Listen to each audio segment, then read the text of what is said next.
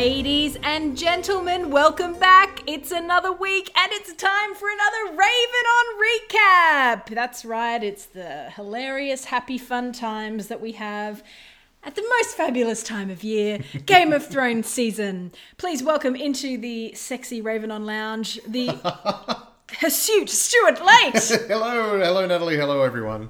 Hirsute? Yes, well I couldn't say scabby because that would be mean. That's true. I was trying to find a descriptor and then we were having pizza before and Stu had to tastefully reach for a tissue to mop the pizza sauce out of his beard. So I just thought, hirsute. It's the burden of the bearded man.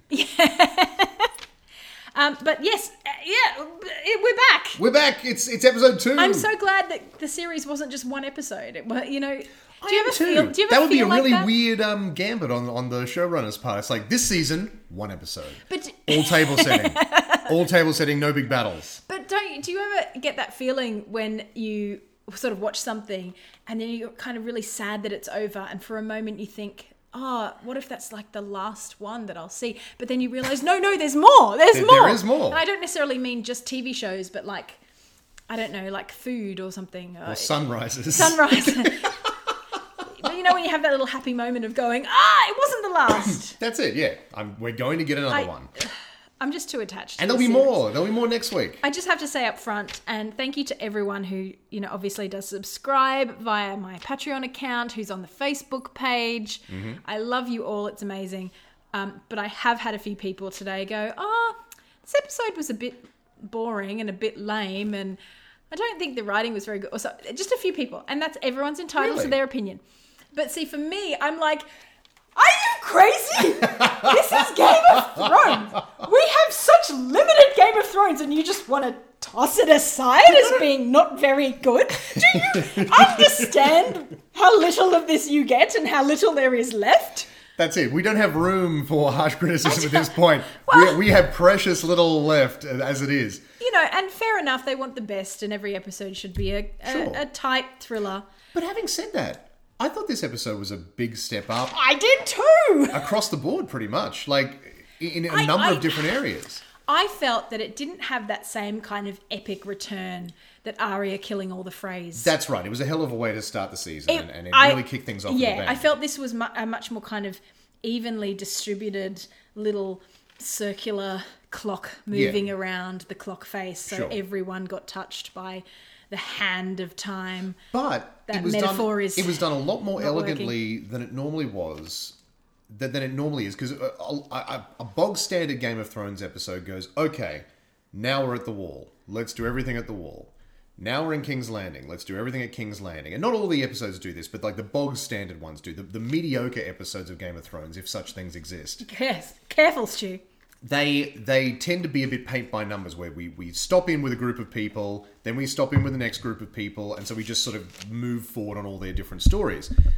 This episode was very well done, where we went between the different places, we doubled back a number of different times, and it was all because we were following a story thread. Yeah. And it was really well done. It was actually, well, that's the thing, because I try in my recaps, and this recap was a bit of a bitch, I have to say. Like, it took me a long time and wasn't helped by my normal Monday night sort of routine was thrown out of whack a bit. But I was like, oh, yep, I've covered off on this bit of Dany. Oh, wait, there's this whole other bit of Dany that I didn't... Oh, God, I'm going to have to restructure. Yeah. And then trying to keep everything into the... I feel like if I do the recaps and I'm constantly going, then this scene, then we go back, it just becomes very like whatever. Sure. So I do try to group it by... No, absolutely, but that's for recaps. Character groups and that sort of thing. Absolutely. But in the show it was really entertaining to see things, something happened on Dragonstone. We then saw the reaction to that in the north. And just playing super, as it always does, super, super loose with the concept of time. Yeah. Like just... Things happen, and this episode fully embraced the fact that things happen when they happen for story reasons, not for any sort of, like, in-universe logistics. Like, stuff happens, suddenly people have, like, notes from other people. Well... When did that happen? Who knows?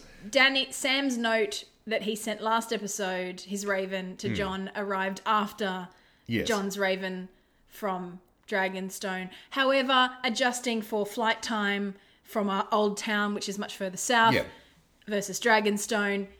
That's understandable. Sure. But yeah, it does happen. I mean, how far does the Raven fly? I mean... Well, that's true. It's got to stop a couple of times, it obviously. would have to stop. It would have to eat. Do birds sleep? I don't even know if they do.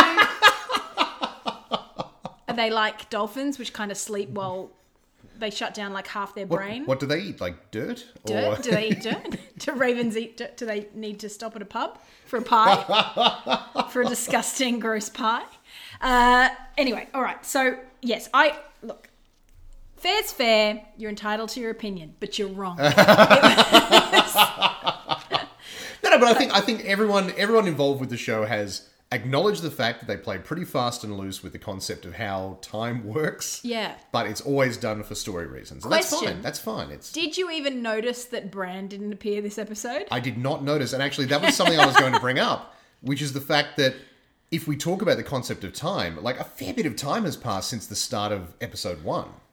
Right? We've actually really barreled through a couple of weeks at least, surely. Really? Well, yeah. Haven't we? I make it a week tops. Oh, it's a couple of weeks. Because she's just said, shall we begin? And then they have their first sort of live-action role-playing meeting at Yeah, Dragonstone. but in other parts of Winterfell, we have, like, a separate, like, meeting of all the different lords and things. Yeah, and, but that's only because they've started their training with the kiddies and the arrows okay, we're going to disagree. And meanwhile, especially towards the end of this episode, because then we have, like, armies moving around and fleets moving around and things like that. That I completely agree. Dany says, okay, yep, the Dornish are going to go down to Sunspear. Sorry, the Greyjoys are going to go down to The Greyjoys are going to go down to Sunspear, pick up the Dornish, drive back. Drive back. 6 generations of a nautical family, and I say drive back. Oh, God. My father would be so ashamed of me right now if he listened and understood what Game of Thrones was. Love you, Dad.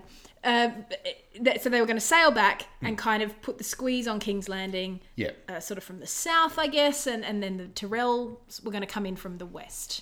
Yes. The southwest, kind of. So they were going to surround King's Landing in what Tormund Giantsbane would not understand as a sort of a double envelopment.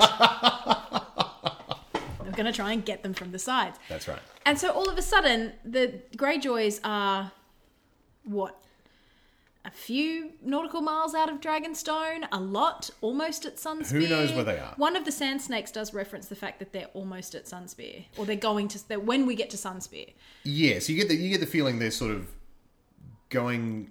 Because if you look at a map of Game of Thrones... if you look at a map of Westeros, they have to sail past where Euron's fleet would be going. Yes, exactly. So it looks like they basically ran into Euron's fleet. Yeah, they just... I mean, that was poor decision making. Poor decision making. Which was kind of the theme of also, my recap this week. It's kind of funny because they've done a lot to sort of establish where Dragonstone is, but I don't think, like, within the world of of Game of Thrones, Dragonstone is right near King's Landing. Like, it's a fair way off the coast, but it's an island off the coast of King's Landing. It's a lot closer than freaking Casterly Rock. They are very close. That's on the other side of the continent. The Unsullied, and we're getting ahead of ourselves, but the Unsullied will have to travel virtually around, like halfway around the entire continent of Westeros to get to Casterly Rock. Because they're not going overland, they're going by sea. It would be so much quicker to just ship some Unsullied to the shore, march them across, and go via land. But they can't, I guess, breach the rock or break the rock or whatever it is. From that way. From that side. Yeah. So they have to do this massive detour. They would have had to accompany, one imagines, the Greyjoy fleet as far as Sunspear and then keep going around the bottom which makes of the country back up the western side. That they don't make a point of showing it, so I wonder, and again, we're getting ahead. Because they can't go north and around. It's freaking icy up there. Well, exactly, you can't go around that way, but... Did you see that thing floating around the internet this week that apparently now in the opening credit sequence... the water off the coast of the Wall. So you know how Tormund is on his way to Eastwatch they've made it all icy. They've made it all icy. So I hadn't noticed that. The concept is now that the White Walkers will just walk around the wall. Oh, okay. Because they ice over the water and they'll just walk on water. That's true. They'll be Jesus White Walkers. Well, zombie Jesus. Anyway, we'll get back to the Unsullied and Tyrion and Dany's crazy plans. We'll get to it all. Let's do our challenge thing, which is where we set a minute on the clock and then we write down everything we can recollect in that minute from the episode. Yes, which is not as much of a challenge as when we were trying to recap season 2, for example. Yeah, of course. But it does sort of indicate where we're at. Or what we're thinking. Yeah, like, exactly. Are our brains mind melding, Stu, or are we on very different paths? And I think in good news for this podcast, we're usually not. We're usually concentrating on different things, which means we have things to discuss. Sorry, my cats are just being nuts tonight. There we go. We had pizza for dinner, and there's some boxes of some leftover pizza crusts, and one of the cats has broken into it and is eating pizza crust. And that's probably not healthy for a cat, but you know what? We're just going to push on. He seems happy. Yeah, He seems happy. Jerks. All right, Stu, I think I went first last week, so I think it's your turn to go first. Okay, cool. So tell me what you wrote down in your minute. All right, in my minute, the very first thing at the top of my list was, of course, the return of my favourite character in Game of Thrones, Hot Pie. He was back. He's back. And he was resplendent. Hot Pie on the Iron Throne. Like it's going to happen. He's a big unit. He's a big man. I thought... I wonder if he... I haven't checked in to see whether or not he has actually gotten other work since then as an actor. I wonder if this is like a really big deal for him, where he kind of gets called back in to play this character that he never thought would be coming back. But good on him. It's fantastic. And, he's filled out. It's good. He's a chunky boy. Yeah, absolutely. I'm not hating it. Making those pies. I love it. Who wouldn't? I love that amidst the death, the murder, the conspiracies, the drama, the angst, the terror, the battle, the bloodshed, there's Hot Pie, living life. Making pies. Making pies. Absolutely. Just carrying on. There's that old saying, never trust a skinny chef. Yeah. And if that's anything to go by, Hot Pie is the best chef in the Seven Kingdoms. But he's rocking it. And what I loved about his appearance, and I'll let you get back to your list, but what Yes. I loved about his appearance is how I think the last time we saw him was talking to Brienne, where he talks about you can't skimp on the gravy. Yes. It's like it's all about this. Yeah. So, and then in this one, he's telling Arya about You gotta brown the butter. And, every time he talks to someone, He's got a little tip. little cooking tip, just a little cooking tip, just from me to you. You can take that away, put it in your pocket. It's what he does. It's how I help. Anyway, continue on. There are great maesters, and there are great warriors, and there are great magicians. There's also great cooks. Yeah. And that's Hot Pie. And I love him. He's fantastic. He's so great. He's so great. The other thing I had was up in Winterfell, Jon and Sansa. Trouble? No. Trouble? No. Okay. No. Littlefinger, I wrote. Bad choice, dude. So good. Bad choice. Don't confront a Stark in the crypt. Yeah. Never works out well. No. I said Pirates of the Narrow Sea, Curse of the Dodgy Uncle. Oh my god! Why didn't I even think of that? We just at the very end of the episode suddenly morphed into a Pirates of the Caribbean movie. You That was fun. should have been writing this recap, Stu. I didn't even think. And to be honest, compared to some of those like Pirates of the Caribbean sort of 3 and 4 was way better. That 10-minute The latest sequence. one. I quite like the latest one. I haven't seen the latest one. Is it any good? God, what was it called? Dead Men Tell No Tales. Oh, yes. I really liked it, actually. I thought it was the best one since the first Pirates. really? movie. Yeah, definitely. Wow, The fourth okay. one was not good. And the fifth one was fun. Like, it was super fun, I felt. I saw it get some Fair bad enough. reviews, but I felt that was unkind. I feel like the default setting for the Pirates movies now is just they're Yeah. terrible until they prove otherwise. And this one wasn't sort of campy enough to sort of pull it back from the negative reviews. Well, I thought Like, it would have had to be really good for people to go, oh, actually, this one's pretty good. Otherwise, Yeah, people I are guess just so. like, I thought more it of the was- same. We hate Johnny Depp now, so That is true. for very complicated reasons. Yeah. But, it's... We're so conflicted Yes, because we love him, but now we have to hate him. Yes, bunch of different reasons for hating Johnny Depp. Exactly. But the other things on the list were Sand Snakes, gone. Yeah. No more Sand Snakes. Well, gone for 2 of them. 2 of them, yeah. And, well, did we see what happened to the third that was with Alaria? Somebody said on my page today that She was 2 were taken killed captive. and 1 was taken captive as well, with yeah. Ilaria. So, But I got their names wrong. I think I said that. Well, she'll be dead soon, so there you go. That's how this show works. You can hear the grief in Stu's voice, Yes, can't you, everyone? yeah. He's devastated. Yeah, which is sad. It's so bizarre too, because in the meantime, the girl who plays Nymeria, Sand, whose name I'm blanking on, but she's the Asian background one, not Keisha Castle Hughes, who's from New Zealand, who's the other one, but the other one who died, who uses the whip. Right. Yes. She is in Iron Fist, playing the main sort of love interest / person. For Slow Loris. For Slow Loris. Wow. So there's a Game of Thrones connection in that show. Shame it's really bad. But it's pretty bad. I did a recap of the first episode, and then I just never got around to watching more. That I'm should really give you an sorry. indication of no, don't be sorry. It's but not I haven't worth seen the Daredevils or the Jessica Joneses. I'm terrible with everything. But anyway, it's good to know there's more Game of Thrones connections. Maybe I'll watch it again. But it was very weird seeing Jessica Henwick. I want to say her name suddenly leapt into my mind. Anyway, why not? Sure. She was really good in that show, and she was a major character in that show. So to then go back, because when I first saw her in Game of Thrones, I wasn't really familiar with her. But now going back to see her playing one of the Sand Snakes, I was like, oh yeah, it's that person. And so when she died, I was actually like, oh, that's a shame. I would have liked to have seen a bit more from her. But only because of the goodwill that had built up from watching a completely different show. So that's probably not a good, indictment on the on the show, on Game of Thrones. The other thing I had was Kai Byrne's very big arrow that he made. Yes. Which is obviously his the giant really plot crossbow. point arrow. The really crossbow. The Tywin's Revenge, I think was a good one. Well, I came up with some of them, but I have to credit Greg from the Smart Enough to Know Better podcast with, I think, my favourite, which is Their Regards. Their Regards.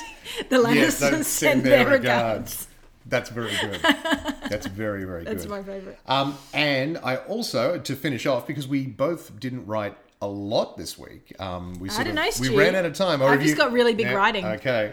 I wrote Dany and Varys having a face-off. You would think they might have sorted it out by now. This is a point that I made. Point, exactly, a point that you made. Point that I made. Point that you made, and recap. that many have made. That it's just they had a whole season in Meereen together. Yes. More. Yes. When did he get to end of series 5? Well, he was definitely there for series 6. Yeah. So they've he's had been like there a season for and a half. season, at least. And because midway through series 5, because remember after series 4 ended is when he killed Tywin, and he's on the road and he's in Volantis, and then they get to Meereen. And then, so they've had a good year more to now again, we haven't sort through these issues. We haven't really gone back and watched season 5 recently, but didn't they have a version of that conversation already? It seemed very strange that they sort of rehashed this. She had it with Tyrion, I feel like she had that conversation with Tyrion about that he was a Lannister and his father. Yeah, it just feels really weird that... They probably did, though. I'm sure they had some version of this conversation. I think that might have been one of the reasons why someone was telling me they didn't like the writing of this episode, because that struck a sort of discordant It was strange. note. It tied in very strongly to the themes of the episode. Yes. But... Maybe she'd just forgotten. Just like, remind me why I haven't killed you. I mean, she was in Meereen for a bit, but then she got, there was that whole Sons of the Harpy insurgency, and then she got flown off with Drogon and got captured by the Dothraki and had to get back, and maybe she just had other priorities, and so dressing down Varys fell down the list. She's like, okay, now that I'm back in my ancestral home, yes, why haven't I killed you again? Yes. Yeah. Let's clear the air. Let's get this done. It was strange with Varys, because I always thought, like, he always seemed to be the shifting sands of where's his loyalty. Like, Baelish, totally in it for himself, purely selfish, just wants what he wants, absolutely. Varys, See, I never thought that. I never thought that. Well, he always just says that he acts for the realm, and you can't say that as much as he did without sparking a bit of doubt that that's why he was doing it. Well, and not that I ever... But I mean, like the key to Varys and Littlefinger is their conversation together in the Climb in season 3. Going to keep referencing that, aren't you, Stu? It's the key to the whole show. It's order versus chaos. It's Varys is order and Littlefinger is chaos. Yes. And there's not all of the themes, but certainly a major part of the show is the forces of people who want things to do well and see things bigger than themselves, and other people who only care about themselves and only want to advance their own cause, and everyone else can burn. Yeah. But it was just interesting that she points out, you were going to have me murdered on Robert's orders. And he was like, that's what would have been best for people at the time. But hey, you did well. Good on you, You champ. did well, and now here we are. Punch to the, Yeah. bit of a shoulder punch there. Well done, you, Danny. That's it. I'm on your side now. But people have pointed out, and this is the thing, like Varys plays a long game. And so The longest. I think, has it been established that he was actually working to bring Viserys back? Well, there was that whole sequence with he and Ilario Mapatus, Yes, That- the merchant. Pentosi merchant. They were in the... Arya overheard them in the dungeons Yeah. in series 1 when she was chasing cats. That's right. And overheard them talking about, yes, we have to move at this time or we need to do that. And then nothing happened with that. It just... Probably, I guess, Yeah. because Viserys died? Yeah, exactly. So I think Varys's plan was always to bring Viserys Targaryen, or at least a Targaryen, back to take over. Like he was playing the long game. He was writing it out, working for Robert. You know, it was the only way that he could survive, because otherwise Yeah. he would have been executed. So he's like, no, I'll be your spy master. Yeah. This will work. Playing the long game, waiting him out, seeing how the wind blowed. If everything worked well, then that was fine. But in the meantime, he was working to bring back a Targaryen, who he saw as the rightful heir to the throne. He was willing to use Dany, like everyone else was, as a pawn. But then he was like, oh, well, this girl She's seems got to a bit be... of chutzpah. That's it. She seems to be doing all right for herself. She's got spunk. She's mastered the Dothraki. She's got dragons. Yeah. She's a Big Targaryen tick. with dragons. Always Big good. tick. So, he decided to throw his lot in with her. And that doesn't seem contrary to his character or shifting. It just seems like a pretty straight line from supporting King Aerys to supporting All right. the next. You argue your point saliently. I just clearly never got a good read on Varys' character as you did. Dany came across as very... They're trying to ride the line with her at the moment. It's very strange to sort of see them... To see her threatening to burn people alive. Like, it's... Yeah. It is very That was a interesting. big call. Very interesting. But then, I don't know if that's burned them all like her father, because he It's had not, no but dragons. but it's a very Targaryen threat. True. Their motto is fire and blood. What are you going to do? I feel like the Mad King, it was all burn them all using wildfire, whereas she's like, no, I'll just have my dragons kill you.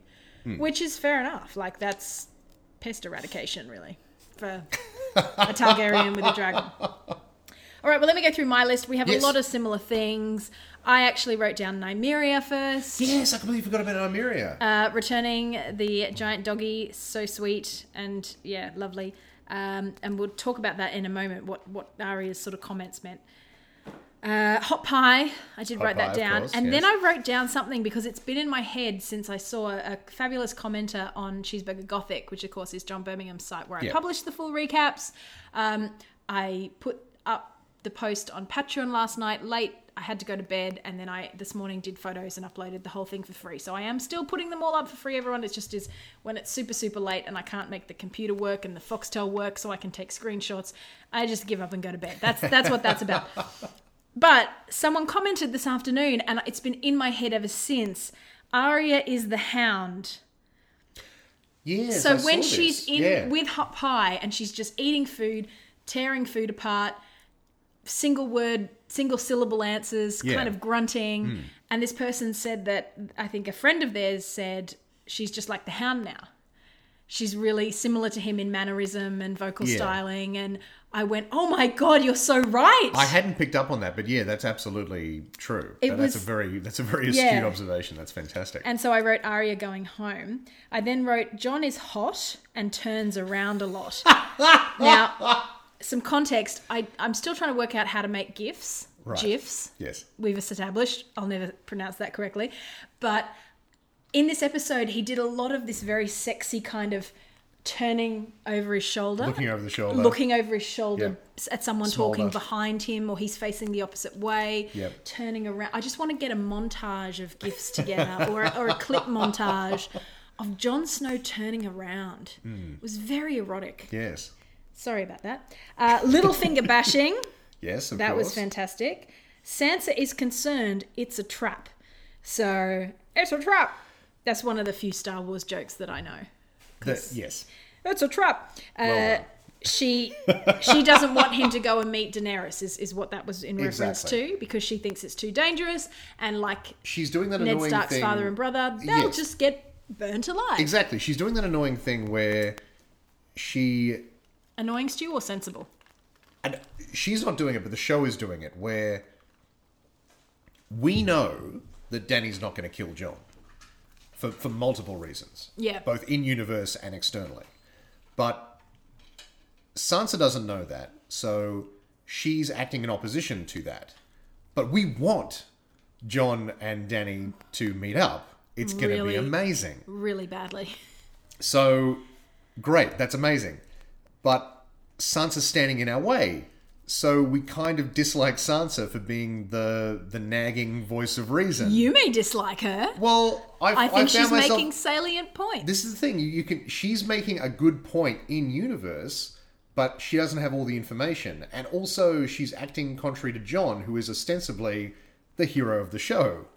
You know, it's one of those things where it's just like, I wish the show didn't have them in conflict like this. Okay.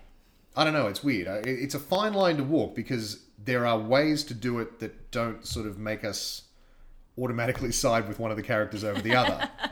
Because I think 100% of people are on Jon's side here, right? Like, no one's saying, oh, actually, I think Sansa's right, he should stay in Winterfell and rally the troops there.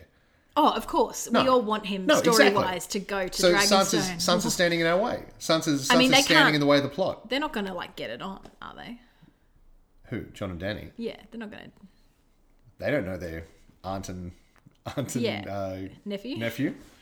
Like, they... Are they aunt and nephew? Is that the family relationship? I'm trying to think. Yeah, it is. Because he's Rhaegar... Yes, she's Rhaegar's sister. And he's Rhaegar's son. So it's his aunt. But they're about the same age. I know In fact, she's a bit younger than him, I think. Is she? No. No, it's about similar. Yeah, similar age. About a similar age, yeah. Maybe a few months older, a few months... I don't know, but similar. Anyway, Point is, I want them to meet desperately, but not so much in a, lovers kind of way, just more in a, what will that be like? You know, here are characters who we've never... This is what I mean, main kind of heroic characters. As Melisandre says, you know, you both have a role to play. Yes. And it's like, what do you happen when you bring the fire and the ice, you know? Oh. There was a lot of pseudo, like, meta comments made in this episode. Because there were a bit. Yeah, we'll get to Sam Tarling and his little... Yeah, I really want to dig into that, actually, because that's fun. Just to finish my list, I wrote Dany dresses down Varys, so agreeing with you. I wrote Cersei crossbow, like you. Yes, absolutely. I wrote Jaime Tarly. Oh, yes, that's right. Which is Jaime trying to get Sam Tarly's dad on board, and I ran out of time to write Sam and Jorah. But the other thing that I wrote, which we should probably address, Missandei Grey Worm, hot sexy time. I didn't even write that down. You know what? I'm not surprised that you didn't, Stu, because to be honest, a lot of people I think were super keen for this sex scene. Or some people, described it as super hot sexy times. I actually felt a little invasive watching it. It was a very intimate scene where you're like, oh, this is actually kind of a special thing between them. I'd like to sort of back slowly out of the room. Exactly. I was like, oh, that's nice. And then they kept the camera there for a lot longer than I was much longer than you were. So, yeah, absolutely. They really took their time with that scene. It was crazy. Yeah. But I love the way that nobody wears like undergarments. Yes. And they all have they all have clothing that you just sort of pull one strategic rope and it just falls off. It just falls off. What happens if you like snag it on a table leg or something? Like exactly. Oh well, hello sailor. Yeah. But yeah, so I mean, it was great, and I think we heard Grey Worm talk for the longest stretch that he's ever spoken. That was a big speech. Yeah, when he talked about the Unsullied good one, having to overcome their weaknesses, but Missandei is his weakness, and she's a little insulted by that at first, but then it's actually the sweetest compliment that you could get. Exactly, yeah. And he speaks so eloquently, and we're like, oh, poor Grey Worm, always standing in a corner looking solemn. But, now, I did see quite a few people sort of raise questions over just what is the state of Grey Worm's business. Like, what's the situation? Do you know what? I actually didn't mention that because I feel like I would get clapback, which I believe is the internet term. And I don't... Because But the thing, there's this whole move now, which is in terms of like transgendered people, it's not about what's in your trunks. It's not about that. Yeah, but I mean... And so I didn't want to kind of go, oh my God, what has he got down there? Is it nothing? But I mean, I'm Is not it talking something? from a... Yeah. Is it... And so there's this voyeuristic element, but at the same time, we're in such a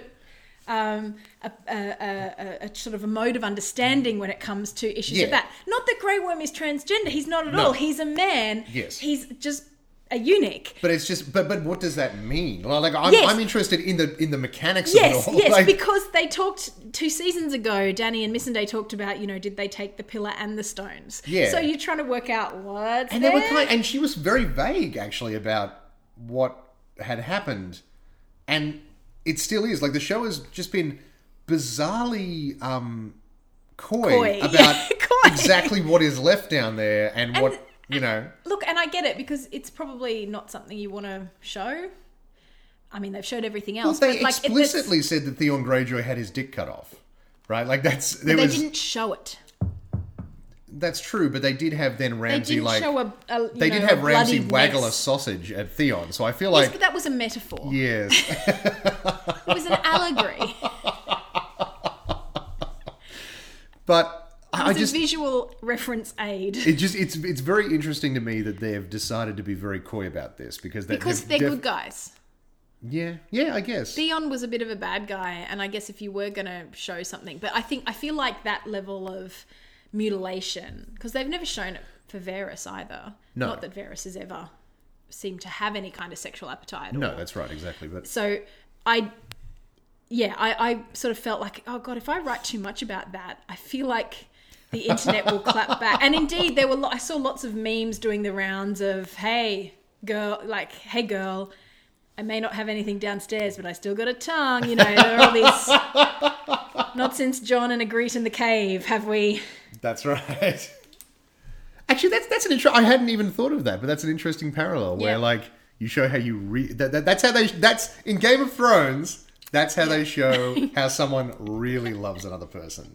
Which means, Stu, it's time. Oh, God. It's time.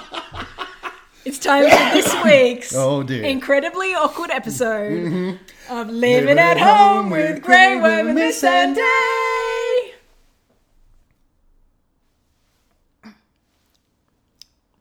Was it good for you?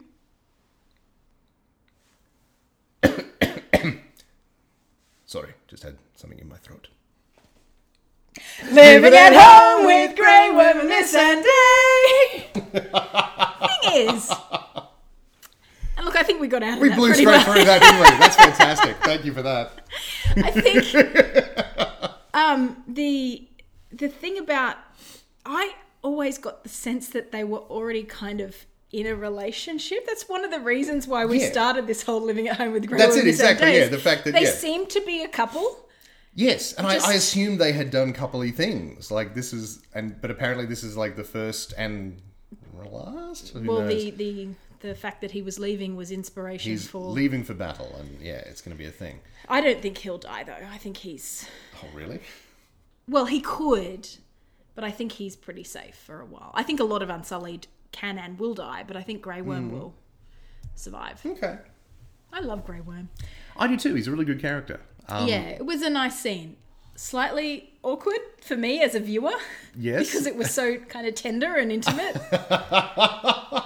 And I'm not used to that kind of level of real emotion. Yeah. I just want to engage on a very superficial level. But being forced to confront intimacy was... Also, they were strange, and I didn't like it, and I lashed out against it with violence. Such is the way of our modern life. But no, that's why I didn't actually write too much about that scene, because I honestly felt like it was invasive. But I love that. Well, the thing was too that they really they did leave that scene go on for a long, long time. And they were working those camera angles to try and get the most out of it, and still keep it like broadcast possible. Yeah. It was very... I was like, okay, all right, they're going right there. That's interesting. Let's, speaking of Bush, Kate Bush is back in the house, makes a return to Dragonstone, where she used to live back in the Stannis days. But now she's back and just welcomed in by Dany, who's How'd she get there? It's an island. Gendry Yeah, Gendry's robo started service. up a little, little, what do they call it? Ferry service? Ferry service, yep, absolutely. Out to a Dragonstone. See the great empty keep of Stannis Baratheon. Where we've decided to Marvel. put absolutely no troops whatsoever. Marvel at the large, convenient pile of dragon glass on the southern end of the island. Try the local delicacy. Sand. Cooked 3 ways. Cooked 3 ways. I don't know. There's no food on dragon. Like, have you? Yeah, I know. We haven't seen them eat. I made the point in my recap that it's so drab. Like, and Dany actually says, I think her first line is, "I don't feel like I'm at home." Yeah. And it's true. She has lived her life in warmth In Essos, and colour and vibrancy. That's and it. Everything's been... And I hate to break it to you, but if Dragonstone doesn't feel like home, the Red Keep is not going to feel like No, home. it's... No, not at all. But it is. It's so drab and so Yeah. grey and cold and... Someone throw around some abstract art or something. Get a bit of colour in the place. Well, the Targaryen colours are black and red. We're not seeing any red. Yeah, why not? Put some red in there. Splash of colour. Come on. So, yes, Melisandre is back and they have that lovely discussion about the translation of the prince that was promised and how it has Yes. no gender in High Valyrian. Which is a lot of pedantic nerds have pointed that out already on the internet, and I just love that like Missandei is like a living comment section come to life. Actually, So that is... High Valyrian has no gendered pronouns. I didn't know That's that. a whole thing. That's It's a whole thing that they've just little There is paid lip service to. a very specific subset of Game of Thrones fandom did a little squee when Missandei was saying, actually, High Valyrian has no gendered pronouns. It's like, oh, okay, interesting. And Daddy's like, oh, yes, I like this better. I like that. Oh, yeah, Tyrion's like, it doesn't really roll off the tongue very well. Look, a lot of things roll off the tongue well, so that one doesn't have to be That's one right, of them exactly. when it comes to the Missandei. But anyway, right. So she says, you've got to get Jon Snow here. Bring Jon Snow. And how And Danny's bizarre like, was it? okay, yep, send a raven, bring him here. I'm like, oh my God. Summon Jon Snow. Summon Jon Snow! And then you said in your recap, I didn't know it was so easy. I didn't know it could just be that easy. All this time. I never thought. It's the simplest solution. It was just the way she sort of said, yep, send a raven north. Bring me Jon Snow. Bring me Jon Snow. Have him cleaned and brought to my chamber. Oh, God.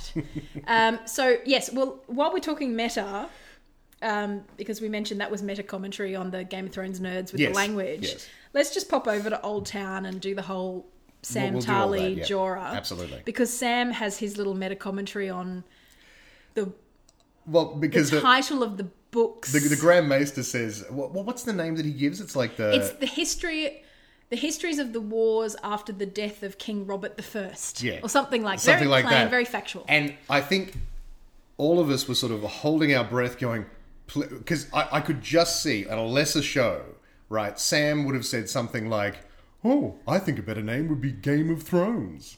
Or something like that, do you know what I mean? I just sort of like wink at the camera. Like, it could have gone very badly. You thought that, because I thought that it was the War of Five Kings, which is the book of the series that deals with the wars after the death of Robert. Sure. The War of Five Kings. But then other people today were going, yes, because it's A Song of Ice and Fire, because he wanted something more poetic. So but exactly. So he's saying, something more poetic. Yeah, so it's funny how everyone took their own little bit, because I just thought of the War of Five Kings, which is just one book out of the... Yes, exactly. Well, I mean, it wouldn't make, to get super nerdy for a second, it wouldn't make sense to call the Archmaester's history A Song of Ice and Fire, because it has nothing to do with... Yes. He Ice doesn't and know fire. anything Yes, about exactly. Dany Yeah, or... that's right, exactly. But you could call it the War of the Five Kings or something. Yeah. You know, or something like that. But yeah, like you just picture like Sam saying, "Oh, I think a good title would be Game of Thrones." That's a good title. Yes. Like, I don't know if that is such a good title for this Game of Thrones we've been enduring. What's that? Oh, all the thrones. Yes, it's rather like a game, isn't it? Which is funny because the show has Yes, I'll call it the Throne Game. The Throne Game. Step up, everyone! Play the Throne Game. Everyone gets a prize, or at least a horrible mutilation. But the show has done that before. In season 1, Cersei actually says Game of Thrones. When you play the Game of Thrones, you win or you die. Yeah, that felt a lot more contextual. But it was exactly because this show is a step above usual schlock. They actually made it work. Like, they had a main character say the title of the show in universe. But I think she says it in the book as well. And it worked. Well, of course, yeah, exactly. But it works. On a lesser show, it wouldn't work. They would shoehorn it in some horrible way. And I was just dreading the fact that, like, we're so far beyond the books now that sometimes, like, you wonder if the show writers are going to just indulge a horrible impulse like that, just to go, oh, I think a good title would be Game of Thrones. But he never did. Guys, why don't we have Ed Sheeran come back? And actually... He just sort of pokes his head in. I think a good title would be Game of Thrones. And then, no, he says, hey guys, I've got a new song I'd like to sing you. It's called Ice and Fire. That's right, it's my song of Ice and Fire. Yeah, I'm quite proud of it, actually. Goes like this. Na na na na na na. Oh, it's my Ed Sheeran impression. Was it? That's yeah. Was it close? It was on a spectrum. On a spectrum between Ed Sheeran and Dick Van Dyke, I feel like it's closer to the other end of that. Very Chim chimney, chim chim chiroo. Oh, look at that! It's up your chimney. Do you know, when I was a kid, I never ever even cared that his accent was that dodgy. I didn't realise he had a dodgy accent. It never occurred to me. And then later on, as I grew up, and I went, Dick Van Dyke is American? But he's a Cockney. Yeah, the only thing you ever see him in is Mary Poppins. Like, obviously, he's got this huge body of work, but it never made it over here. Certainly who cares when we about were kids. everything Yeah, else? exactly. It's Diagnosis Murder. Well, as far as I know, his career went Mary Poppins, Diagnosis Murder. I think he had his own show. It was like the Dick Van Dyke show. Yeah, the Dick Van Dyke show back in the 50s or 60s or whatever. Whatever. I never saw that. Who cares? I saw him scrubbing chimneys and killing off old people. But I love he quite reasonably says, you know, no one on set told me I was doing a bad accent. Of course they wouldn't. It was 1962. They should. If he was doing a terrible Cockney accent, which in hindsight he kind of was. But he was the star of the show. Like, it was Julie Andrews' first film. So she was not, yeah, I was pretty close. She'd done Sound of Music before that, I think. No, Sound of Music was 65. Really? 66. I always thought they were Mary the other way around. Poppins was 62, 63. Was it really? Mm-hmm. Oh, wow. Because I knew she was coming straight off My Fair Lady on West End. And she wasn't cast in that. Audrey Hepburn was cast in that. She was passed over, and so she got cast as Mary Poppins. Audrey Hepburn had her vocal dubbed. dubbed. Some of her vocals dubbed. She claims some of the singing was hers. Oh, okay. Well, it was Marnie Nixon who actually dubbed heaps of those famous actresses in songs, and she only died quite recently. Earlier this year, last year, something like that. She was an incredible singer, and like was a ghost singer. Like would often probably not that attractive on film. That's how it used to run. That's how it a little used bit to go. Of Singing in the Rain. We've all seen Singing in the Rain. Yeah, although she was attractive, she just sounded terrible. But the point stands. How do we get onto classic movies? Maybe we should do a classic movie podcast. Just going back and watching old films and then kind of dealing with them.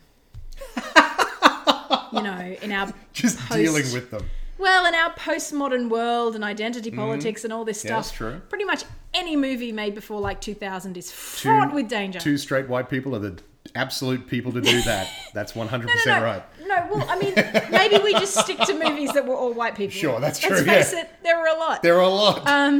We're kind of spoiled for choice. Yes. Oh, God. We're terrible. Oh, God. Everyone's going to hate me. We're the worst. Like, I'm sorry, but that's the way the world was. It's not fair.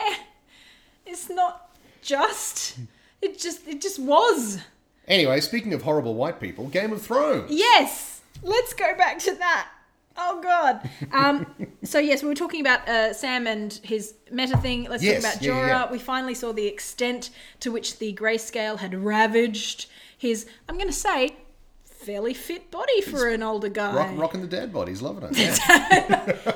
I think it's a bit better than a dad bod. Is a step above a dad bod? You reckon? Yeah. Okay, well, cool. A dad bod tends to have a bit more of a belly paunch. Seems to be. That's true. That's true, actually. Yeah, Jorah he keeps himself in good shape. Yeah, he's in good shape. He had like a strong chest. Yeah, absolutely. I felt. Not that I was staring. I don't do that. I don't objectify people. I reject any accusation.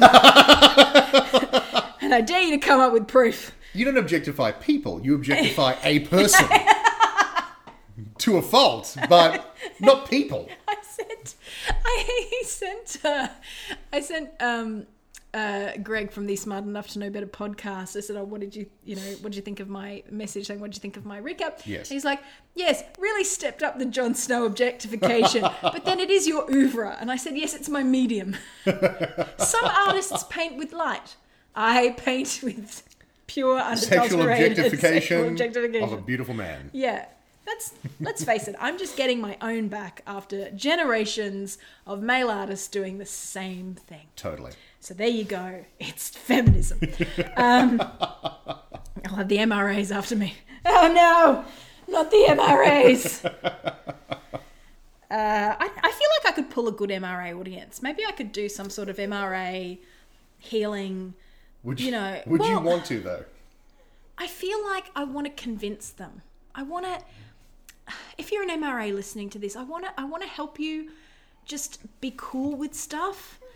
Like, just because you're not sort of like got a girlfriend or whatever, it's cool. Lots of people don't. Lots of girls don't have boyfriends either. Totally. That doesn't mean you go nuts and just start blaming the whole gender for what hasn't happened for you. Like, it's cool, man. You just calm down,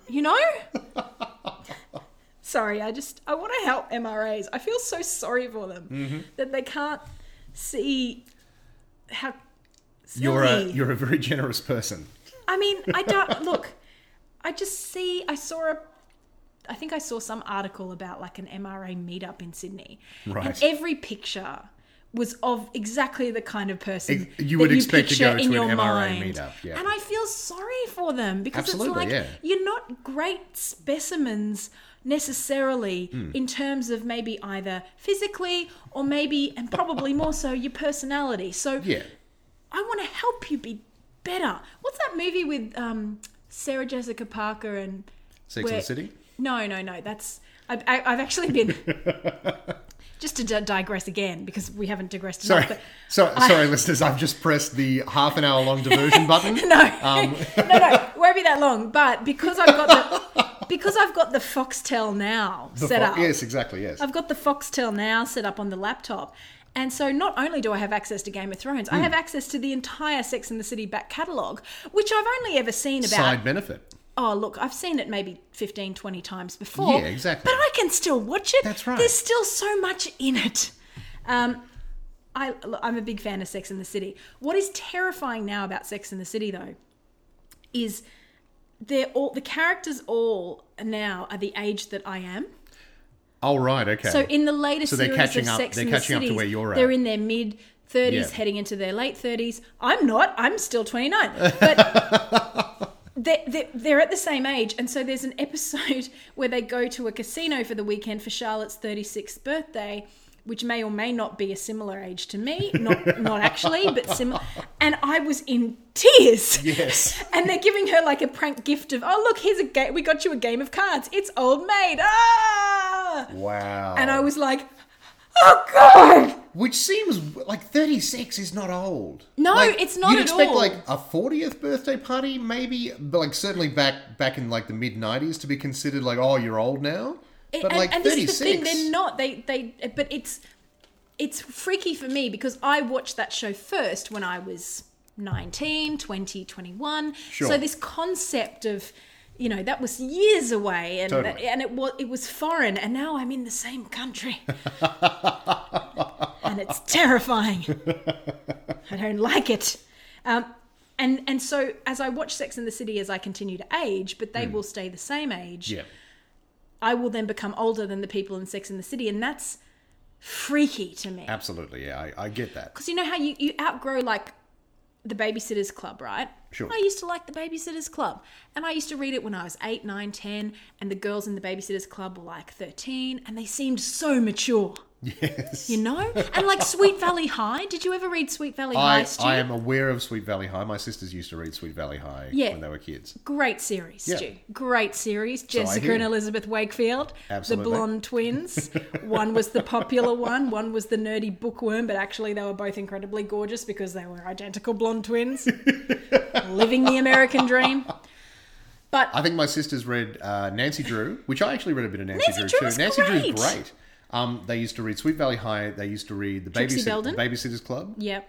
Trixie and Belden. Not Trixie Belden. I love Trixie but Belden. there was one with ponies or horses or something. Saddle The Club? Saddle Club, I think. Was the I other think thing. I was too old for Saddle Club. Saddle Club came in as I was like getting well into point horror. that Yes, we were exactly. talking about, I think, before the podcast started. Yes. Were we talking about that over dinner? This Yes. all bleeds in. This all bleeds in Oh together. God! Sorry, everyone listening. We were talking about if you were a teenager in the 90s, then you're with me. You used to read point horror, maybe a bit of R.L. Stein, Goosebumps. For my brother and I, it was always R.L. Stein and then Paul Jennings, who's Paul the Australian Jennings, author. yes, and definitely. then Animorphs, which was an incredible book series that deserved better than the shitty TV series Was it got. that the Graham? What's his face? No, it was K.A. Applegate, who was a American female author, but she wrote a whole bunch of novels about kids who could turn into animals. I'd never read those. Through There you alien go. technology, there was this big sprawling epic, like Star Wars style, Oh, wow. epic battles and things. It was amazing. Really, really good, and it got turned into a really bad TV show Oh, that with a sucks. terrible budget. But this is the thing. Like when you're a kid, That was my Harry Potter. and you're reading, when you're reading these stories about people who are like just that little bit older than you, but they seem so mature. That's right, exactly, Like they're yeah. camp counselors on summer camp. Yes. They're 16 and they have their driver's license. You know? Yeah. They're so mature. When you're 13, someone who's 17 seems like an adult. And then you get to 30 and go, I'm still not as mature as the 16-year-olds from Sweet Valley High. How did this happen? Because they were all being written by 30-year-olds. So the characters were 30-year-olds That's in it. 16-year-old kind of minds. Yeah. Anyway, digression past. Let's get back to Jorah. Jorah and his manky skin. Oh, that was that manky. Sam has to carve off and he has to bite down and try not to scream. What do you think made Sam make the decision to help Jorah? Was it just because he realised he was Jayor's I think it was probably son? a big chunk of that. It was J.R. Mormont. It was the fact that J.R. Mormont was his Lord Commander, and so he was going to do everything he could to help his son. But I also think that Sam's been feeling very like stifled at the Citadel. Like every time he tries to do something, the Grand Maester says you can't do that, and here's a surprisingly erudite reason why. You know, like because normally Basically, Sam, you're shit. Yeah, basically, Stop trying. Yeah, you can't do that, and because I know better, and it's never worked before, and you shouldn't do that. And so Sam's sort of rebelling against that a little bit, and sort of going, well, damn it, I can see in the books here, which makes me think, like, is there going to be some sort of horrible repercussions for Sam? Like, either in terms of is he going to get Yeah. grayscale, or Well, he is was gloved up pretty He hard. was pretty gloved up. But Yep. if he gets a bit of that pus, like That's what I flick mean, off like, into is his that- eye, yeah. he should really have full face protection. That's it, like a medieval welding mask or And something. they really focused on that excision. They really did. They had a lot of fun with. and then the juxtaposition with the pie Yeah. in Hot Pie's shop some was like, of the pus. oh, and I'm the suppuration. I'm starting to. Oh, that's the word. I was trying to think of the Suppuration. word today. I was like, there's a word. Suppurating wound. Okay, let's say Yes. it again. Let's call this podcast the Suppuration Hour. Ugh. Do you think he'll survive, Jorah? I think so. I think that would be a really ballsy move for the show to go, oh, actually, Sam killed him. Didn't take. Didn't take. He died. Yeah. Sorry, everyone. But I love the way he said, normally I'd ship you off to Valyria and you'd live your life as a stone man, but I'll give you a day. Because you're an anointed knight, I'll give you a day to think it over. I'll give you a day to And sort look of longingly at your sword. Looks very pointedly at the sword, then back to him, and then I feel like in a comedy he'd look at the sword a couple more times, and then walked out. But he was writing. I'm sure someone on the internet has already done it. But he was writing a letter to Danny. Yes. When Sam came in to say, "You're not dying today." We can see most of it must have been a goodbye note or something. I've always loved you. Oh God, please, why don't you? Oh God, please love me. Please kiss my corpse. But it's interesting that he says you should have cut your arm off as soon as they touched you. Who wants to do that though? Who wants to do that? But having said that, would that have stopped it? I got the impression that it wouldn't necessarily have stopped it, but maybe it would have. Maybe he just would have been a... I guess with gangrene, isn't it? You cut your limb off, don't you? True, yeah. So it is the gangrene. Yeah. Well, it's like fantasy leprosy, basically. Well, but doesn't leprosy make things drop off? Yeah, also, you can't you're not call it leprosy you're anymore. not supposed to touch lepers, are you? Is that how it's... I'm probably saying something horribly incorrect. Yeah, I feel like this is a pre-2000 politically incorrect thing to say. In traditionally in fiction, in the Bible, you're not supposed to touch lepers. That's right. Jesus was amazing because he did. Because he did, and he cured them. Jesus was walking antibiotics. Yes. Good on Jesus. Jesus was mold. We've cracked it, Stu. But no, there's actually a name for leprosy. He was sentient penicillin. Oh dear. Well, explains how he walked on water. He just floated across. We make ourselves laugh, Stu, and often that's the most important thing. Often that's the only thing. Let's go to Winterfell. Yes. I want to talk about John. Yes, absolutely. Because we're almost at the hour mark and we haven't even discussed John apart from objectification. Yes, so we briefly mentioned him. He gets Tyrion's letter. He then gets Sam's letter. Yes. He then holds court with all of his lords and ladies. Are they just hanging around Winterfell? Is that how it's working? Or are they going home and then they're coming back? Is he summoning everyone back for a quick meeting every time? No, how's that feel working? like they're all encamped at Winterfell while the winter's on. Yeah, because there's not that many people left up north, we get the impression. But I think we talked about this last week, is how many small folk, to use the term for common people, ordinary people, non-lords and ladies, are there in Winterfell? That's true. I think we've discovered it's about 14 or something. Everyone else is in an army or dead. Yeah. That's how it works. But I suspect that, like in the old days, you would go in progression and you would have the hospitality of your liege lord. So they're all staying at Winterfell as liege lords and bannermen of House Stark. Yeah. So I suspect they're all just kind of working out plans, and this is why I don't think it's been that much time, because you would stay for, say, a month at Winterfell after the battle to sort everything out, get your army back together, patch people up, and then you might go back to your homes. But noticeably, Tormund wasn't there.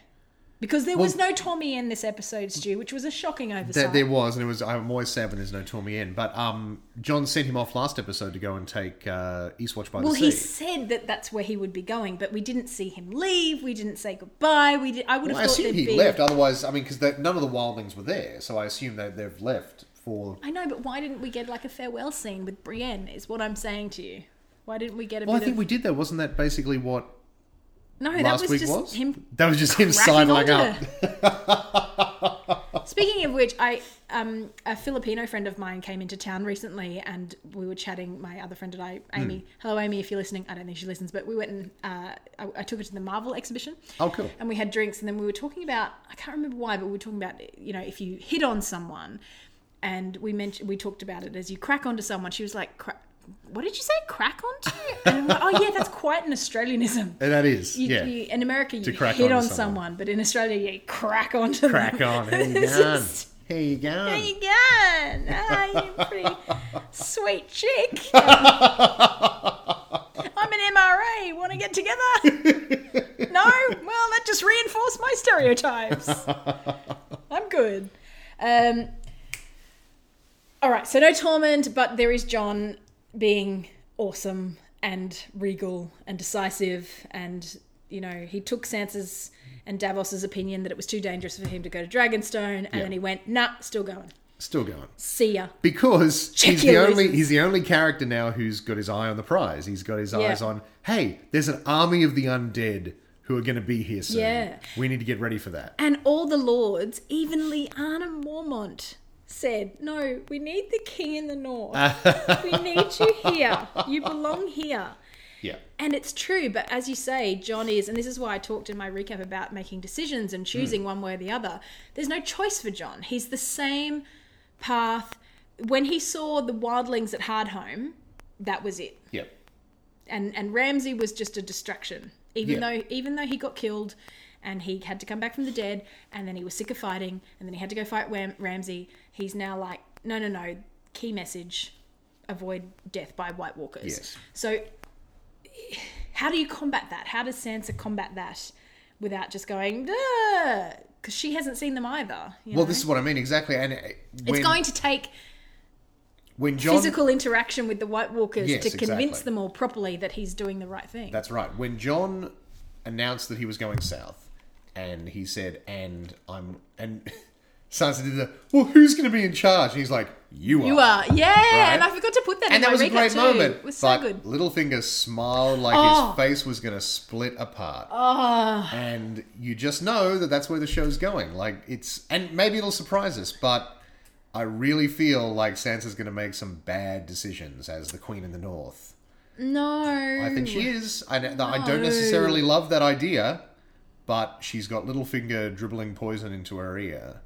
But she knows what he is. She Yeah, knows but- he's a massive douche. Well, maybe she'll surprise all of us. I hope she does. How good was it when Jon punched him up in the crypt? I know. And in a scene that, like, absolutely mirrored the one with between him and Ned in King's Landing. Just absolutely mirrored. Like he said the wrong thing to the wrong Stark. Oh, yeah. And what did he say in that episode too? Stark's quick tempers, small brains. Slow minds. Yeah. Quick tempers, slow minds. That was when that was after he told him that he had stored Catelyn in the brothel. In his whorehouse. Yeah, that's and right. Ned got him up against the wall. That's right. And was basically about to, like, deliver a smackdown before he was like, hey, no, I'm not kidding. I'm not joking. There she is. He's like, you're a funny man. But, you know, Jon in this one was just like, if you touch my sister, I will kill you. Which, hey, like, pretty much straight up capital H hero at that point. So much a hero. This show isn't very kind to heroes. I don't know. Stop it, Stu. Don't plant seeds of doubt. I mean, you know, Jon's already come back mind. from the dead, so I mean, I'm not particularly worried too much, which is probably a problem, but... How do you think he'll go with Dany next week? I can't wait. I think it's going to be great. Oh, it's going to be great. I think... And really, I was looking at the map, and Winterfell to White Harbour and then sail to Dragonstone. I guess that's a doable journey for him to be there in the next week. Yeah, because he is there. He's going to get there next week. That's been in all the previews. Like, we're finally going to see did you Jon... watch the previews? See, I've been switching off. Okay, all right, okay. I'm not super worried about getting spoiled that way. I mean, like, we're in the final run I'm now, trying to keep my, surprise and delight fresh. Yes, exactly. As fresh as I can. Well, actually, it's a weird thing with the Foxtel Now stuff, which both of us apparently haven't used very much in the past. But well, they redid this whole. They didn't have this Foxtel Now until. That's it. It's brand new. At the end of the episodes, it just flashes up. Yeah, you have to be I'm really like, quick. Stop. Get out of it. Stop it. And Yeah. and I've said this before, with most things, I don't really mind being spoiled a bit, but I'm just trying for the sake of the recaps to keep my, like, oh my God. So to have that first reactions to who sees who first and who's, to have the proper reactions. So when, like, if we then continue on with Nymeria's appearance, which we did mention briefly, I had this amazing reaction of, oh my God. And I think that it had been previewed in the previous weeks. It actually, coming it did up. show up. Like, Or there was a sighting of a wolf or something. We knew there was a wolf. There was a big wolf. Yeah, so I had this lovely moment of going when Arya's, horse is starting to get spooked and she's rubbing her hands and it's cold and there's rustling in the bushes and then all of a sudden, oh my God, there's Nymeria. So if I was trying to film my face close up, and if it worked, I'll post it, but... And that was just my such face is a massive, like, breakouts at the moment, so I just apologise in advance. It's like Game of Thrones season. Natalie's going to be doing Facebook live chats and taking reaction videos, so let's just have skin problems. Let's make it a Jorah Mormont Appreciation Society. Thankfully, not that bad, but anyway. And then finally, we should go and talk about Pirates of the Caribbean, Curse of the Dodgy Uncle, was it? Pirates of the Narrow Uncle? Sea. Pirates of the Narrow Sea. That wasn't wholly unexpected, given it was in the trailers. Not for totally the, for the unexpected. season. Yeah, I think. But having said that, it did come out of nowhere in the episode itself. I felt anyway. They had lulled you into a false sense of security to the point where I was like, oh, okay, I guess this will be another. It's just going to fairly be quiet Ilaria episode. and Yara getting it on below decks. Sure. And below decks. Quite literally. Yeah. But it turned out to not be, because there's a giant crash and suddenly... And then his like, he drawbridge. rides the drawbridge down. Roar! In 2 or 3 episodes, Euron is instantly more interesting to watch than Ramsay. Ramsay was a very tedious presence on the show. I felt. Yeah, I feel like... Like, you hated him, but his scenes were a slog. Because he was just this very banal, staid sort of... You're saying that Euron has a bit of glamour. He's got... A bit of showbiz. He's fun to watch. He is fun to watch. He is enjoying himself. Yeah, and he's definitely ramped it up from last year's version of Euron. Absolutely, He's yeah, which become was like... sort of quietly crazy. I think he's now loudly Maybe crazy. that is it, mate. Because I keep saying, and I said this last week, he reminds me of someone. And last week it was a bit sort of Jeff Goldblum in Jurassic Park. But that didn't really hold water for this week because it was a lot more pirate. It was a bit Johnny Depp. It was a little bit Brian Blessed, I feel. Like a little bit... Chiswick! Fresh horses!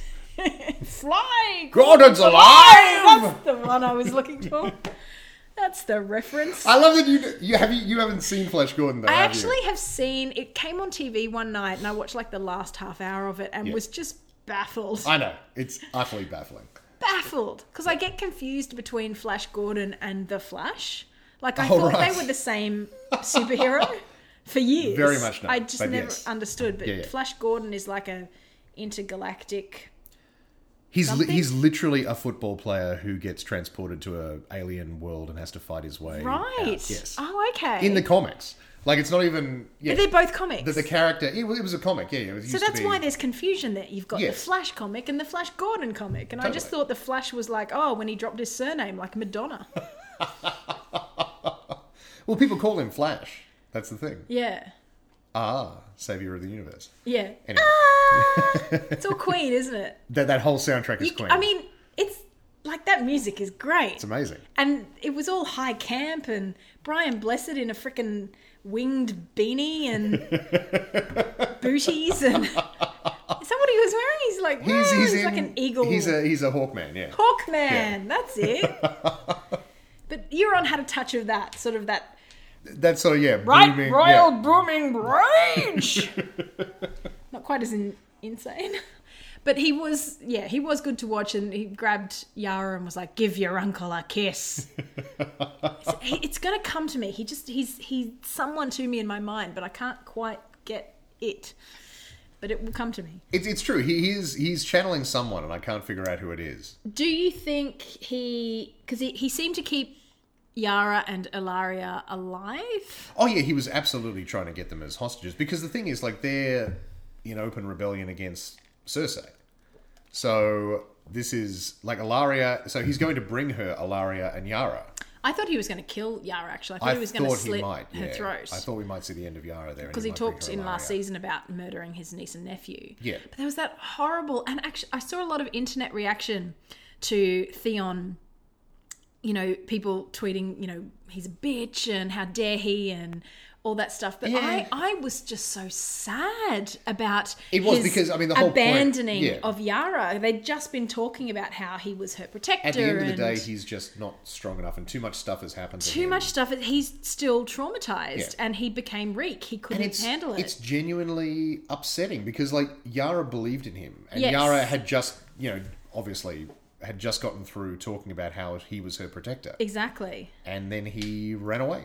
He dives off the just- Titanic, as it were, and grabs the what driftwood. I'm sure it was deliberate, but he just, like, not a graceful dive. He was just sort of like, just off the side of the boat. I'm out. I think I saw someone tweet, again, I need to get into GIFs, but it was like, you know, Theon Greyjoy and then a clip of, you know, at the Super Bowl, I think it was earlier this year when Yes, Lady Gaga just like just jumps dived off the roof. Yeah. But this really quite, not ungraceful, but kind of just Very sudden. sudden Yeah. and it's like plunging dive, like what? So that was quite good. So yeah, I guess will Cersei marry Euron now that he's brought her Ilaria, the person who poisoned Myrcella. Oh yeah. Yeah, she's directly course. responsible for Myrcella's death. She poisoned Myrcella. Does Cersei know that? I think she probably does. Well, considering when they had the War Council, Tyrion said it was just an open. you poisoned Myrcella and that's she was right. innocent, and she was a Lannister.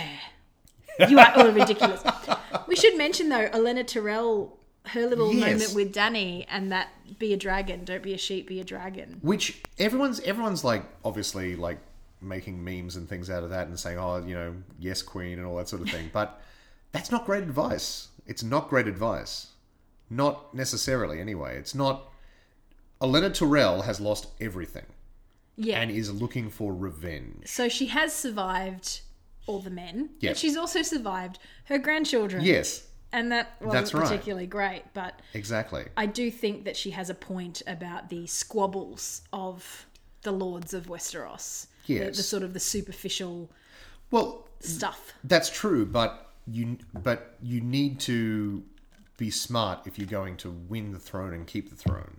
I don't necessarily think that she was advocating just brute force, though. Oh, but she was. I think She was 100% saying, bring the dragons out, burn the army, and you thought that. I'm fairly sure that's what she was advocating for. No, wasn't I it? felt it was more like be a leader. Don't concern yourself with petty who looks better sheepy. But the point was that she Be didn't. bold. Be Dany was saying they didn't want to attack King's Landing. They were going to lay siege to it instead, which is the smart play. But No, it wasn't, Olenna was because saying, well, their army has all been destroyed by Euron. We then found out, maybe it not. was actually quite a poor decision. Quite silly. But And Olenna now faces a whole bunch of her lords rebelling and going over to Cersei, like Randall Tarley. well, that's right, exactly. But I just, having for some said reason, that- I just got the feeling like we were like Fox News correspondents talking about Trump. Well, now the president has to deal with the Supreme Court and like this is we're what people love about honestly this show. It's correspondence. the political intrigue of Game of Thrones. He's got to testify in front of a, what do they call it? House committee. American politics. I thought it was an interesting conversation. It'll be interesting to see what happens next week now that half the fleet and some of the army maybe has gone.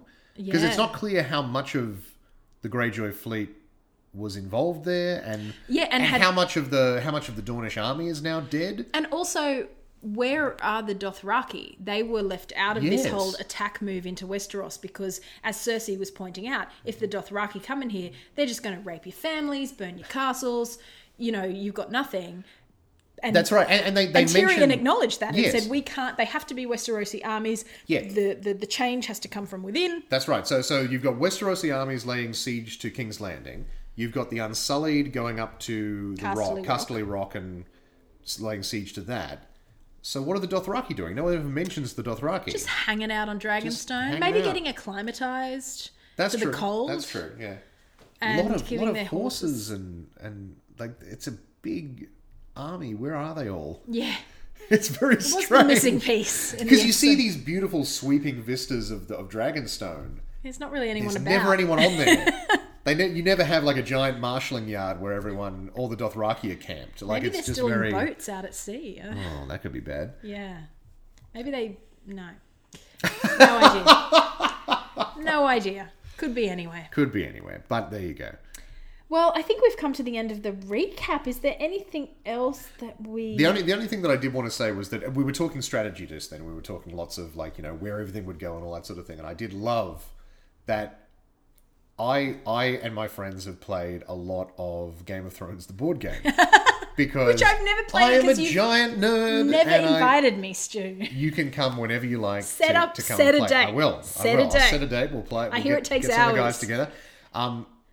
It can take like 6 hours to play a game, especially if people get a bit indecisive and stuff. But it was just really funny because like Tyrion's talking about tactics and he's talking about moving pieces here and he's moving pieces on a giant board. And I'm like, oh, okay. Well, this is really interesting, but you should be careful about overextending your supply lines for this particular thing, because that's really hard to maintain when you're also trying to fight on a second front. Stuff you've all learned. And which house cards do you have left? Because if you haven't got those cards ready to play, that's going to be really difficult if they play that one. To close out, speaking of playing games... Sorry, I've got my nerd all over you. No, let me show you my nerd. Because I teamed up with beloved Throner Katie. Oh, yes. Who you may recall from my first Game of Thrones Trivia Night experience. You are becoming a Game of Thrones trivia shark. Yep. And look at this, baby. Cluedo. Game of Thrones Cluedo. So I found out that there was another Game of Thrones Trivia Night happening up at the Eaton's Hill Hotel. Right. Which is way out from the city. It's on the north side. It's actually across the bridge from where I grew up as a kid in Albany Creek. So they have this massive function centre out there. Yeah. And they do trivia nights. And I'd been out a couple of weeks before for a Sex in the Trivia. Sex in the Trivia, there you go. Oh my God, Done. why isn't it called that? Sex in the Trivia Night. So I went out and got Katie, who lives at Dayborough, which is further out still. So she came in and we did a 2-person team. And do you remember when I told you about the first trivia night that I did? That some of the funny team names. One of them was King Tommen's Base Jumping Club. King Tommen's Base Jumping Club, yep. So anyway, I got there 5 minutes late. They'd already started, and I jumped down with Katie, and we started doing questions. Or she was fine. She was way ahead. She didn't need me. We won by 1 point. It was awesome. In the end, we won by 1 point. But I looked up at they had like a computer screen of all the team names and a graph and what do they call that? A table. And there was the name King Tommen's Base Jumping Club. And I went, hang on a second, that can't be a coincidence. Like, how many people have that team name? Yeah. And Katie was like, oh, it's that guy behind us. And there was a big table, one guy on it, and he was King Tommen's Base Jumping Club. Oh, wow. And he was super cute. No. What I'm saying is, like, I think he's about 24, 25 or something. Can't be older than that. Right. But, like, just a little cute, like, I just want to pick him up and put him in my pocket. And I was like, hello? Were you at the Flying Cock the other week? That's the name of the pub. Yes. It wasn't a come on. And he was like, oh, yeah, but I have more friends, I swear. They just couldn't make it tonight. But his whole thing was like, we didn't. I was like, because we won. We went and we won. He was like, oh, damn, you won. I'm trying to win one Game of Thrones trivia night. And he did super well because the guy who ran the night asked, here's a question for you, Stu. Yes. What is the currency in Westeros? Like, what's the main unit of currency? Like the dollar or the pound or the... it's gold something. There's a name for it, though. It's like gold crowns? Oh, close. Not really. Not close? Golden dragons. Golden dragons. Oh, of course. And then silver stags and then copper pennies, I think. So we guessed that. Katie was really good, was like, I think it's dragons. And I was like, okay, yeah, that makes sense. And then they asked how many stags to a dragon? Oh my God. Anyway, nobody knew that. And then he asked a couple of really curly ones, like from the book as well. He went through all these. Yeah. Who is the warden of the north and warden of the south, but then or east and west. And then it was like, who is the warden of the Prince's Pass, and who's the warden of the the Southern Marches. And so basically, you would have had to read the book stuff. All the book stuff, and really memorize stuff. So that was tricky. And then the only reason I think we won in the end is because we knew all the actors. His last round was just all. Who were the actors? Oh, right, okay. What are their real names? Which I've never seen at a Game of Thrones trivia night. I feel like it's cheating a bit. And I think that's the only reason that we won, because we knew Jerome Flynn. I think because nobody else got Jerome Flynn, because he's like, who plays Bronn? It was like, So anyway, we won by one night, met up again with that cute guy, because I then was like, you need to come on my Facebook page, buddy. Get on there. I think he has. Hello to you if you're listening. I think his name is Corey. Hello, Corey. Great team name, Corey. He's super cute. That's awesome. Like in a Jon Snowy kind of beard and sort of floppy hair and was wearing a little blazer. I just wanted to put him in my pocket. Okay, now I'm sounding like a stalker. All right, so I think with that, Stu, we can probably wrap up. I don't have any more trivia nights to go to that I know of. Yes. For Game of Thrones. If you know of trivia nights, please let Natalie know, because she will go to them. So I got a Game of Thrones Cluedo out of it, so we need to play. I haven't played Cluedo since I was a kid, and I was always more a Monopoly girl than a Cluedo girl. And there is a Game of Thrones Monopoly, which I do want to get. I have it at home. You have it? I have Game of Thrones Monopoly at home. Okay, so we need to have like fun times. I'll come round. We can have a whole day. We'll make a day of it. Absolutely. We'll put on the series in the background just for a bit of ambience. I'll bring over the other stuff I won in the other trivia night. I won like a big dragon claw glass. We can drink mead. Yes. Yeah, I'll wear Excellent. my Daenerys wig. It'll be awesome. So, ladies and gentlemen, until next week, stay fabulous, stay Thronesy, and I hope you can join us for more adventures. Please do. After next week, we're kind of almost halfway through the series. It's nuts. Bizarre. We're only 2 episodes in, soon to be 3. Soon to be 3, which is almost half. Nuts. I guess all there is left to say is Valar Morghulis. Winter is here.